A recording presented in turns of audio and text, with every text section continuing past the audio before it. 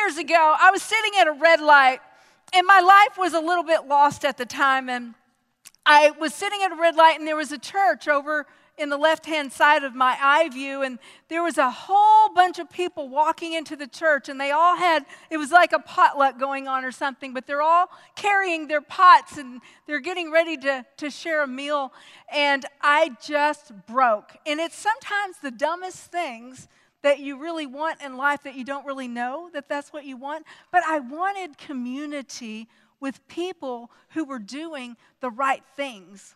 I wanted to know God, but that wasn't even on my radar at the time. But I just broke and I said, God, I so want to be a part of something. I want to be a part of something, but I didn't know what all was missing in my life. And I cried and I asked, the Lord, because I hadn't talked to God really much and He really wasn't something on the forefront of my mind. But I began to ask the Lord, what is it that's missing in my life? Because I really didn't know what it was like to have a true relationship with God. I thought it was just something that you just kind of go to church every now and again and you just try to do the right things according to whatever you think is right. Well, a lot of people think a lot of things are right that are not right if you really know God. So that was what really started my whole process of God drawing me to His kingdom. Have you ever just really wondered? I think Rob's prayer was so good. He's like, God, what am I here for? What is it that you really want to do with me? Have you ever just wondered, why did you create me, Lord? What did you have in mind? You put me in this particular family. You made me female. You made this in my life. You made that in my life. A lot of things that aren't right. And yet you had purpose for it all. And so you just kind of wonder, Lord, what is it that you're wanting to do in my life? And I know one thing that I have learned, several actually. The greatest desire that God has for His people is, number one, that we know Jesus. That we come to know Jesus through salvation, which can be quite tricky for a lot of people. They get all covered up in, what does the blood mean? Why did He have to die on the cross? There's a lot of stuff that I didn't understand when I first came to know Christ. And so, there's a lot of questions you may have. You may be sitting here thinking, I've really not made that decision yet. Well, I'm encouraging you to do that because it makes all the difference. Number two, He wants us to learn to keep His commandments. Oh, Jesus. That'll keep a lot of us from ever saying that prayer. Oh, don't get up in my business, God. Do anything, but don't tell me what to do. And then third, He wants us to be a witness and fulfill a calling that He has placed on our life. Now, with all of those three things that you get a bright future. Let's see, you get to understand the Creator of the universe. You also get to live a fulfilled life. And you get to understand that God that created all this is actually on your side. I mean, that's not bad. And then you get a future, you get peace and prosperity, which doesn't always mean money. And you also get health. You get health in mind, body, spirit, and soul. Not bad. That's not bad. But in this day and age, we have misplaced affections because we've learned to judge that based on man's standards. 2 Timothy 3:5 warns us that in the last days, which is this period of time before Jesus returns, that people would become lovers of themselves, lovers of money, and lovers of pleasure. It's a warning that he gives us. And when love becomes distorted, the results are great arrogance, ungratefulness, and unholiness. We just expect everything to just be given to us. And we don't really stop and say, thank you. Thank you, Lord. We don't even realize that every blessing we receive is truly from a gift from God. Matthew 22:37 teaches us to fight against lovelessness. Because being loveless is being ungrateful. Being loveless means that you don't really love others, that you just really have yourself on your mind. That is the trigger point of the end times. Oh, Jesus. Fighting against ungratefulness, fighting against self-centeredness. In order to really do this life the way God wants you to and understand the gift that God is to you and the gift that you are to others, you have to know Him. We just don't intuitively know what God's will is without knowing Him because we are too selfish in our own nature. Oh, God, make her shut up. I know that's what you're thinking. So what I want us to do this morning is take a look at the Apostle Paul's life. I love Paul. I think that he was one of the most awesome examples in the Bible outside of King David. They're kind of neck and neck in my world. But Paul was a very fierce persecutor of people with faith in Jesus. When he learned that people were serving Jesus, he persecuted them on purpose just because they served God. He did it with force and fervor. Okay, so what was the Apostle Paul's history? Well, the Apostle Paul was of Jewish descent. He was born in Rome. He was a Roman citizen, which back in that time mattered a lot. It brought him quite a bit of prestige. He had rights to vote. He had rights to run for office. He had privileges from certain taxes that he didn't have to pay. He had legal rights to actually sue the courts if they made a decision that he didn't like. He could even make his appeal all the way to Caesar if he wanted to. I mean, it was cool to be a Roman. He was a tent maker by trade. He was born in Tarsus, which most people that were born there, they raised these long-haired goats. And because these goats had this long, beautiful hair, most of the people from that area were tent makers because they could grow this hair and it would make great tents. So that's what he was. They were very prosperous people. Paul was a Pharisee. Paul was a few years younger than Jesus. How did Paul look? Well, that's very interesting. Because we always think that someone is great looking when they're called by God. Not necessarily so. Okay? So here's what a 2nd century church leader described Paul as, and it was not until he died that they really came out and said what he looked like. They didn't want to hurt his sweet little feelings. But here's the deal. He was short, he was bow-legged, and he had scanty hair.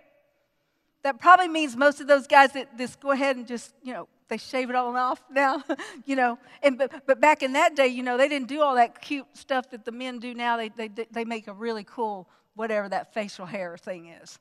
Not the beard, but that look. The look. If you have a bald hair, you got to have this. Whatever that look is. Y'all get what I'm saying? So he didn't even have that privilege because that wasn't cool back then. He just had old scanty hair. And them guys just let it go, whatever. Okay, you can see pictures. So he had scanty hair and a unibrow with a very long nose and very large eyes. When I read the description of what the Apostle Paul looked like, I said, oh my Lord, he looks kind of like the Hunchback of Notre Dame maybe. This was not too pretty. But here's the deal. He learned to use what he had. And when he opened his mouth, lives and hearts were changed. For the bad before his conversion, for the good after his conversion. Paul comes onto the biblical scene in Acts 9. And it says while he was still breathing murderous threats, things began to happen. He actually went to appeal to the people, the high priest, in order to bring the Christians, not just persecute them, but arrest them if anyone was talking about Jesus. So he's headed that way. He's going to go and find out if he can get special permission because he's a Roman. He's got those rights. And he wants to be able to arrest people that are talking about Jesus. Now, it's very well able that even Paul showed up where Jesus was talking at one point before he died. It's very well able that he was actually there when they stoned Stephen. because it wasn't uncommon back in that day and age. If you were in Roman authority and somebody was doing what the Romans wanted you to do, then they would lay stuff at your feet. And it was told that when Stephen was stoned, that there was things being laid, and they believed that that was the Apostle Paul's feet. So whatever stones they used, whatever threads they had pulled off the people, they threw them at the person in authority to show approval of what was going on. This was how Paul's life was before Jesus got a hold of him. So he goes to the high priest. He gets permission to actually arrest the Christians, and he starts down the road to Damascus, and he says, I'm going to get me a few today. Because he's full of zeal and fervor, and he really wants to make an impression, right? Just the kind of guy he was. I guess that unibrow got to him a little bit. He's like, okay, I'm going to make up some time somewhere, all right? I may not be too pretty, but I'm about to make a difference. So he heads out on the road to Damascus, and he has this experience. He has two guys with him. Suddenly, this light began to shine all around him. And a voice comes out and says, Paul, why are you persecuting my people? And instantly he says, Lord, what do you want from me? The guys that were with him couldn't see a thing. All they could do was hear what was going on. And after he was struck by Jesus, he went blind. And Jesus said, go back to the city and find a man called Ananias. That's the only direction he was given. So he heads back to the city with the help of his two friends, and he finds Ananias. And they begin to tell Ananias what happened. And when they did, Ananias knew that he was supposed to pray for Paul. Instantly, although he knew who Paul was, he accepted Paul at the same level. Hierarchy was suddenly broken. Ananias didn't think he was better than Paul, and Paul didn't think he was better than Ananias. It was real to real right here. And so Ananias puts his hands on him, and scales fall after he begins to pray off of Paul's eyes. And suddenly what he had seen in a certain way went bye-bye, and suddenly the mystery of the kingdom of God was opened up. And honey, everything changed. Now I am asking you, if you have taken that step in Jesus and nothing in your life has changed, something's wrong. Something's wrong. Paul began to instantly take all of his passions that he had geared toward the wrong things, and he actually quickly made this transition into serving God and going out and making a difference for the way, is what they called it back then. He becomes a traveler. He wanted to go one direction. The Holy Spirit said, no, don't go there. Go to Macedonia. What? Macedonia? That's a real hopping busy place. Yep, that's where I want you to go. The Holy Spirit speaks to him. He heads off to Macedonia. Once he gets there, he begins instantly preaching and telling people the truth. He understands that his gift is to the Gentiles, and he starts speaking to these people. And what he figures out once he gets to Macedonia is because of where it was geographically located, messages could travel like wildfire. It's like it's right here, and all these roads that went to all these different regions were all around. That means any messages of communication that went out in Macedonia learned to travel quickly. The Holy Spirit knows what he's doing. God had a reason for his transformation. God showed him how to scout out the people that he wanted him to reach. And changes instantly happened. And Paul started saying in 1 Corinthians 9, he starts talking about how he learned to reach people. He said, to the Jew, he became a Jew. To the weak, he became weak. He learned how to tap into his own life in order to reach others. To those that were operating and functioning under the law, he became one like under the law. He knew how to talk the language of the people that he knew he needed to reach. It's pretty smart. Point number 1, God wants to use your story. God wants to use your story. Ephesians 1:1-7 says, "As for you, you were dead in your transgressions and sins, in which you used to live when you followed the ways of this world and of the ruler of the kingdom of the air, the spirit who is now at work in those who are disobedient. All of us who lived among them at one time, gratifying the cravings of our flesh and following its desires and thoughts. Like the rest, we were by nature deserving of wrath, but because of his great love for us, God, who is rich in mercy, made us alive in Christ, even when we were dead in transgressions. It is by grace that you have been saved, and God raised us up with Christ and seated us with him in heavenly realms in Christ Jesus, in order that in the coming ages he might show the incomparable riches of his grace expressed in his kindness to us in Christ Jesus." What does all of that say? The bottom line is this: God wants you. He wants you to use your story. He wants you to be relatable to the people that he's called you to reach. And this is not because of how great you are. It's because you have been saved by grace. In other words, I think all too often we go out as disciples of Christ and we think, we're going to turn this world around. We're going to tell everybody what's wrong with them, because we're going to let them know you need transformation. Let me just tell you something. If I walked into the prison with the guys that I work with and did that, oh, Jesus, I'd be lucky to come out alive, okay? You catch a whole lot more with honey than you do vinegar. You ever heard that saying? Okay, that's not funny. All right. But anyway, so the thing about it is you can't just sit there and start telling everybody what's wrong with you. Like walking into a hospital with a drug addict who just delivered a baby that's addicted to drugs. Do you need to beat them over the head? I think they know. You tell them about the love of God. You tell them how they can be saved. You tell them how they can experience transformation. You express God's grace and mercy for all that it is. Oh, Jesus, it's getting quiet.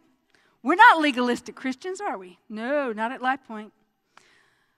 So you got to allow the Holy Spirit to lead you and guide you through your own story. You need to learn to digest your own story and learn to talk about it with people who need the Lord.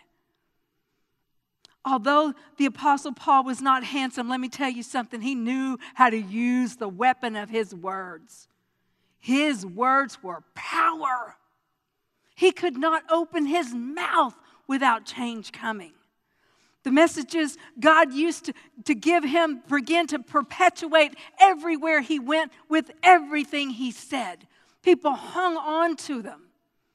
Key things that Paul learned as he took on this calling was, number 2, be wise in the way you act toward outsiders.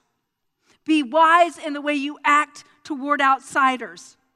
Colossians 3:1-11 says, "Since then you have been raised with Christ, set your hearts on things above. Above, where Christ is seated at the right hand of God. Set your minds on things above." In other words, don't focus on all this. Get people looking up there. For you died, and your life is now hidden with Christ in God. When Christ, who is your life, appears, then you also will appear with him in glory. Our life is hidden away with Jesus. Put to death. Oh boy, here we go. It comes in. Y'all all know it comes. Therefore, whatever belongs to your earthly nature, sexual immorality, impurity, lust, evil desires, greed, which is nothing more than idolatry, because of these things the wrath of God is coming. And you used to walk in these ways in the life you once lived. But now you must also rid yourself of all language, filthy language from your lips. Do not lie to one another, since you have taken off your old self with its practices and have put the new self, which is being renewed in the knowledge and the image of this Creator. He came into this ministry with a horrible reputation. He persecuted Christians. He killed them. And now he's preaching. And he's saying, let your life be changed by Jesus. And everybody's going, what? Aren't you the guy that... Let me tell you. He had to begin to understand who he was in Christ. And he had to admit who he used to be. And he had to get comfortable in what that skin looked like. He had to understand some people are always going to hold this junky thing I used to do against me, but I can't let it stop me. Any of you got skeletons in your closet? Yep, we all do. But let me tell you something. When people accuse you, just understand that's not coming from God. And when you just say, look, that may be who I was, but it's not who I am now. And Paul dealt with this daily. And he even got to the point, he said, look, y'all can all try to judge me, but to be honest, this thing that's happened to me is so far beyond my thinking that I don't even judge myself anymore. And that's what he finally told them. I don't even judge me. That's God's job. I'm just trying to do what I know God called me to do. His compelling message would stir up people and cause them to question their unbelief. And many times they attacked him just because of that reason. Because his message was so compelling, it was hard to walk away from. They couldn't stay complacent any longer. They didn't want to even stay in their mediocre life, but people don't want to make the change because they're too worried about the commands, the differences they may have to make in their life. The things, following the ways of God. Oh, it's not always easy. Oh, Jesus. No, it's not. I'm telling you, I've had to walk away from a lot of things. I've had words, and words were a big deal to me. I could cuss like a sailor. I was good at it, too. And I could land it right on the right word. And God said, we're about to clean up that mouth with a big old bar of soap. Oh, Jesus. God said, that's the thing I called to use. I can't, clean water and dirty water can't flow out of the same fountain. I said, oh, Lord. And I mean to tell you, I would get my mouth and I would start to say words, and I could just feel myself saying, all right, nope, not doing that anymore. The Apostle Paul founded the Corinthian church. The Corinthian church. And if you ever go through and read 1st and 2nd Corinthians, you'll know the problems that the church had. Oh, Jesus. He had to actually look at himself and saying, oh, God, is this what I produced? These people are getting involved in erroneous sins. They're constantly gossiping. They're quarrelsome. They're fighting. Oh, God, is this really my church? So he had to constantly be dealing with them, and thank God he did, because now we have this beautiful, beautiful image of what we should be doing. He had to bring correction to them at times where he was extremely frustrated. I had the opportunity to go to Greece a few years back, and we were doing all the typical touristy stuff. And we get there, and we're at the Parthenon, which is the great thing to be seen, right? Like, they got a picture. Oh, there it is already. Oh, okay. So there's the Parthenon, right, where everybody tours the Parthenon. And I wanted to see where Mars Hill was, which was where Paul taught the Corinthian church. Well, it was off the beaten path. I kept asking people, are we going to go to where the Corinthians were taught by the Apostle Paul? No, we really don't. We don't tour that area. I was like, what? The Apostle Paul's famous in the Bible. What? How do I get over there? Finally, we had to get a taxi to take us over to Mars Hill. Once we got there, Mars Hill was itty bitty. I counted to 10 and I was at the top. I said, I just climbed a mountain. Actually, this is a molehill. This is where the Apostle Paul taught the Corinthians. And this picture right here is a beautiful image of where Paul stood.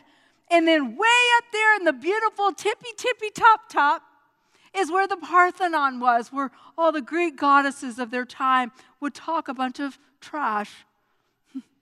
Greek mythologies and things that people still study these days because of their wisdom and all of that. And then you had little Paul, who was coming against it, who had a unibrow, scanty hair, and bow legs. And he's not too pretty. And he's over here trying to raise up a church that was nothing but a hot mess.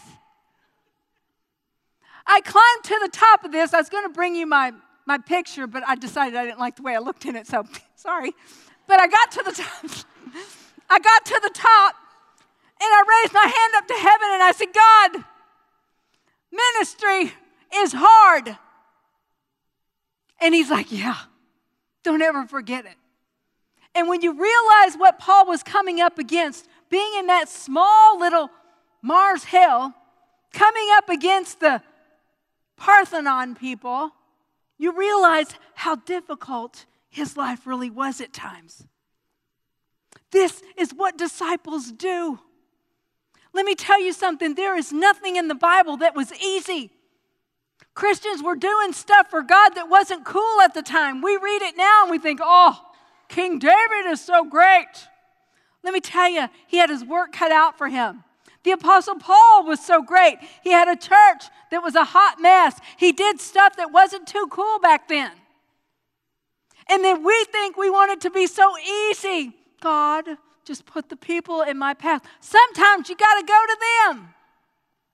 You got to go seek them out. Who has God called you to reach? He had to do what he was maybe even afraid to do. That's number 3. Don't be afraid. Don't be afraid to step into the unknown. If God is with you and God is for you, who in the world can be against you? Romans 8:10-15. But if Christ is in you, then even though your body is subject to death because of sin, the Spirit gives life because of righteousness. And if the Spirit of him who raised Jesus from the dead is living in you, he who raised Christ from the dead will also give life to your mortal bodies because of this Spirit that lives in you. Let me tell you something. God's Spirit is bigger than anything you need. It's the same thing that raised Jesus from the grave. It's the same thing that healed the woman with the issue of blood. It's the same thing. God will do for us what he's done for others. Therefore, brothers and sisters, we have an obligation, but it is not to the flesh to live according to it. But if you live according to the flesh, you will die. But if you live by the Spirit, you put to death the misdeeds of the body, and then you will live. For those who are led by the Spirit of God are the children of God. The Spirit you received does not make you slaves so that you live in fear again. Rather, the Spirit you received brought about your adoption to sonship. It means you're a son of God. You know, I can remember after my great transformation, and let me tell you something, it was a big old difference. I would go and I would try to talk to my family, my brother in particular who had an addiction, and I would talk to him, and his addiction had worsened. Now, this was many years back. And we had a family event at my house, and I said, look, why don't you come into the bedroom and let me pray for you? Y'all ever tried to reach family kind of like that? He was like, what are you going to do for me? I was like, well, I'm just going to pray. I mean, whatever. He walks into the bedroom. He sits down. I pray for him, and he goes, yeah, right, and walks away. And my heart was kind of broken, to be honest. And then I realized, this is the same brother that used to beat me and throw me around and whatever. I mean, kind of expected it, whatever. So many years later, I hadn't seen him in 3 or 4 years at the time. I get a call from his girlfriend. She says, your brother's dying. I said, what? And I hadn't heard from him for 3 years. And it wasn't unusual, because when his life wasn't going well, he would kind of, you got family like that. They kind of come up missing. You hadn't seen them in a while. You'd call and they say, yeah, we're busy right now. Yeah, that's the kind of calls we had. So I didn't really talk to him much. And so anyway, she calls, and I said, I don't even know what to say. She said, well, you need to come pick him up. I said, I don't understand the condition, but I will drop everything, and I will head that way. And so I went to San Antonio, 6-hour drive, got there in 5. I don't speed. I did take that little route that you can go around the Austin, that is faster. It really is. You can go like almost 100. It's pretty good. Yeah, I like that way. But anyway, so I get there, and I'm faced with my brother, whom I see this man walking into the house who's barely walking. He looks like he's like 300 pounds. My brother is 6'4". He's 180, and he's a handsome guy. And I look at this man, and he's hunched over, and he looks like he's about 300 pounds, and he's not doing good at all. Come to find out, he had a horrible liver disease. And I'm trying to figure out how to get him back home. I finally figured this out. It takes 3 weeks. I end up there 3 weeks trying to work everything out. So I get him home. I get him into a great place where he's going to be able to be taken care of. And 3 days, I'm in Bible school at the time, and I'm like, I got all these lessons due, and he's laying in one bed right here, and I'm trying to do my homework, and I'm praying, and I'm crying, and I'm upset, and everything's going on all at once. And I just remember thinking, God, what do I do? What do I do? Is this really mercy? How do I reach him now? He didn't have a lick of sense. How do I do this? God said, just be faithful. Just be faithful. So I said, well, just let me at least walk across the stage, but don't let him die on that day. I graduated. I walked across the stage, got my degree, and they're calling me. They're saying, you better hurry. I get there, and my brother wants to go to the bedroom, and I think, well, he's probably really wanting to go to the bathroom. So I follow him. He's not doing good. And he says, no, I really want to go to the bedroom. I said, okay, we'll go to the bedroom. He goes to the bedroom, and he sits on the side of the bed. He takes his shirt off, and he begins to sob into his shirt. He said, I'm ready now. I'm thinking, what? Ready? What do you mean? Suddenly, the 20 years ago, where we prayed at the bed, and he laughed at me. He said, now I'm ready. With all of his faculties in order, he accepted Jesus Christ right there. And 3 days later, he died. And God said, I am faithful to you. And I said, but God, I didn't think it was going to go down like this. I thought he was going to, and be able to have some. He said, did he die on the street corner naked with nobody? I said, no, sirree. And he said, that's my grace. He died with people that loved him, and he knows me. What more do you want? I said, you're right. You are absolutely right.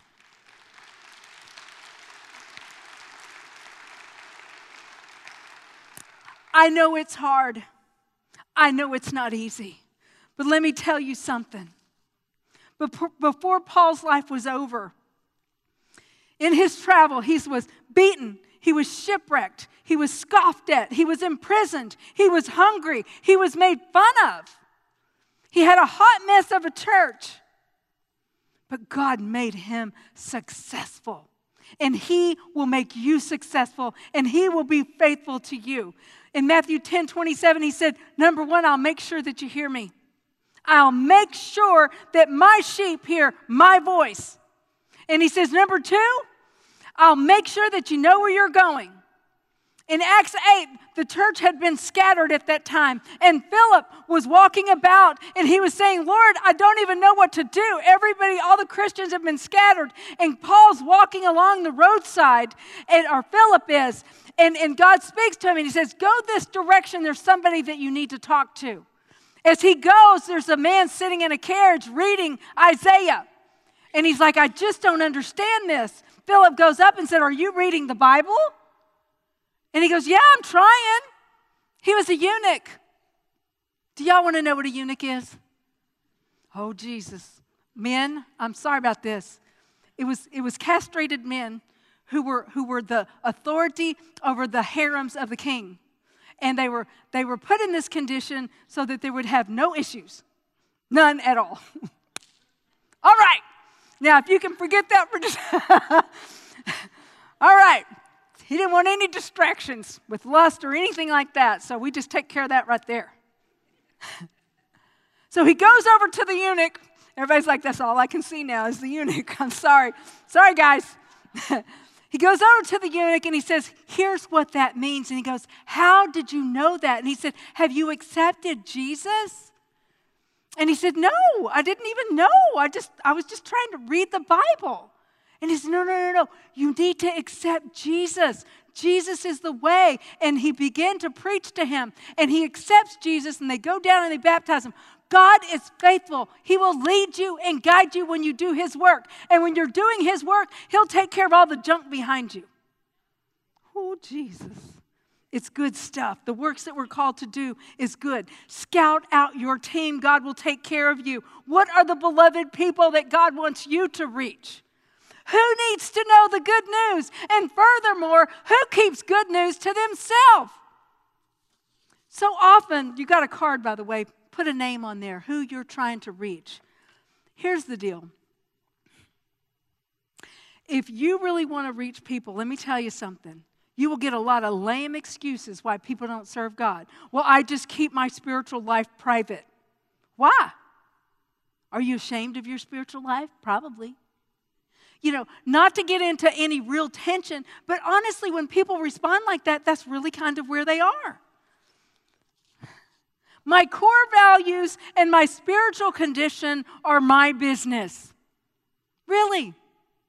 Well, how do you reproduce those if you're keeping them all to yourself? And you can always lay out a thought. Who keeps good news to yourself? Who does that? Isaiah 6:8 says, I heard a voice saying, whom shall I send? Who will go? And Isaiah responds, here I am, Lord, send me. Let me ask you this. Are you one of those that will go? God will teach you. He will train you. He will equip you. He will give you words. He will give you the people groups. He'll show you who your tribe is.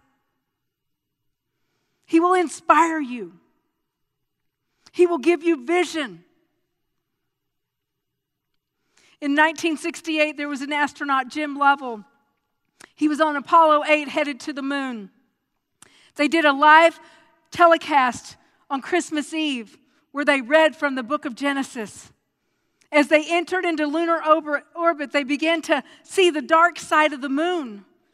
And they continued to travel through orbit. And suddenly you couldn't even see the moon anymore. All of a sudden, as they continued, the light began to shine. And it shined on the side of the moon that they had never seen. For millions of years, no man's eyes had ever beheld that side of the moon. And there he was, he's looking at it. And his heart was overjoyed. And then he looks up and he realizes that little thing, it looks like a marble. That's the earth. He takes a good long glimpse at it. It's 240,000 miles away at that point. He puts his thumb out in front of him and it covers the entire earth. And he thinks of that song, you got the whole world in your hands. And he says to God, you really, really do. You have the whole world in your hands.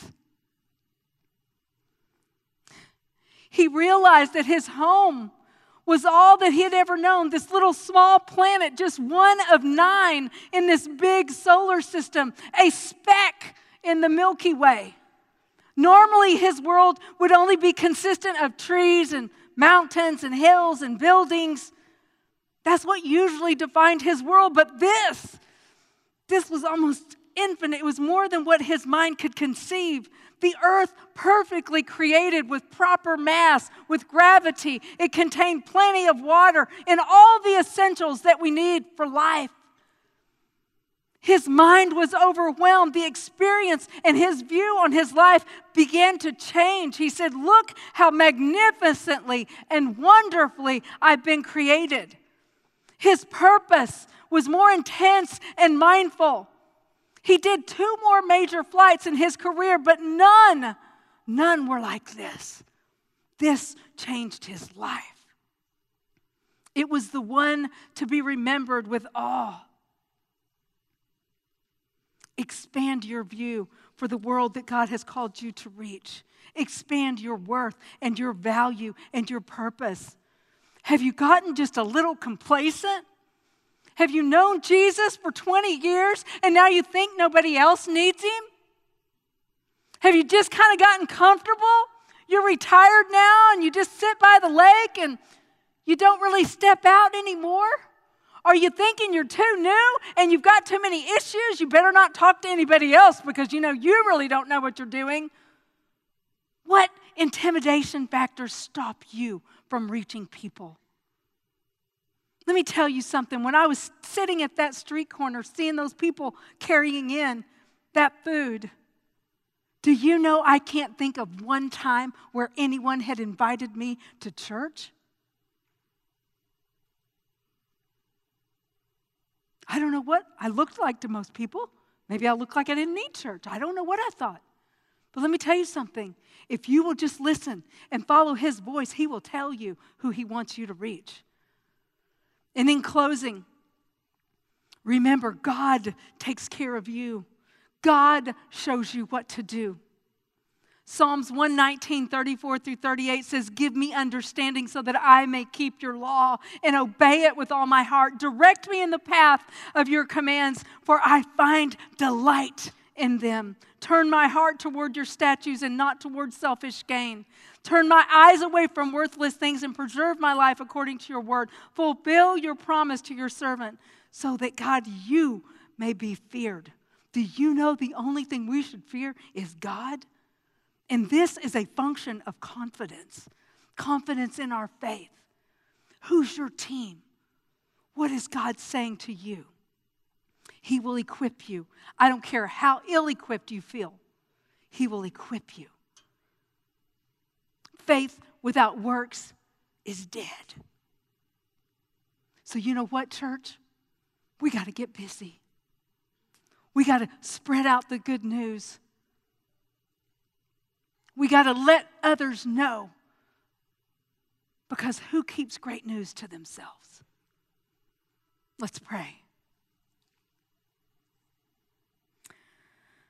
Father, we just thank you that you've done such a tremendous work in our own hearts, God. That you've given us this awesome opportunity, God, to know you.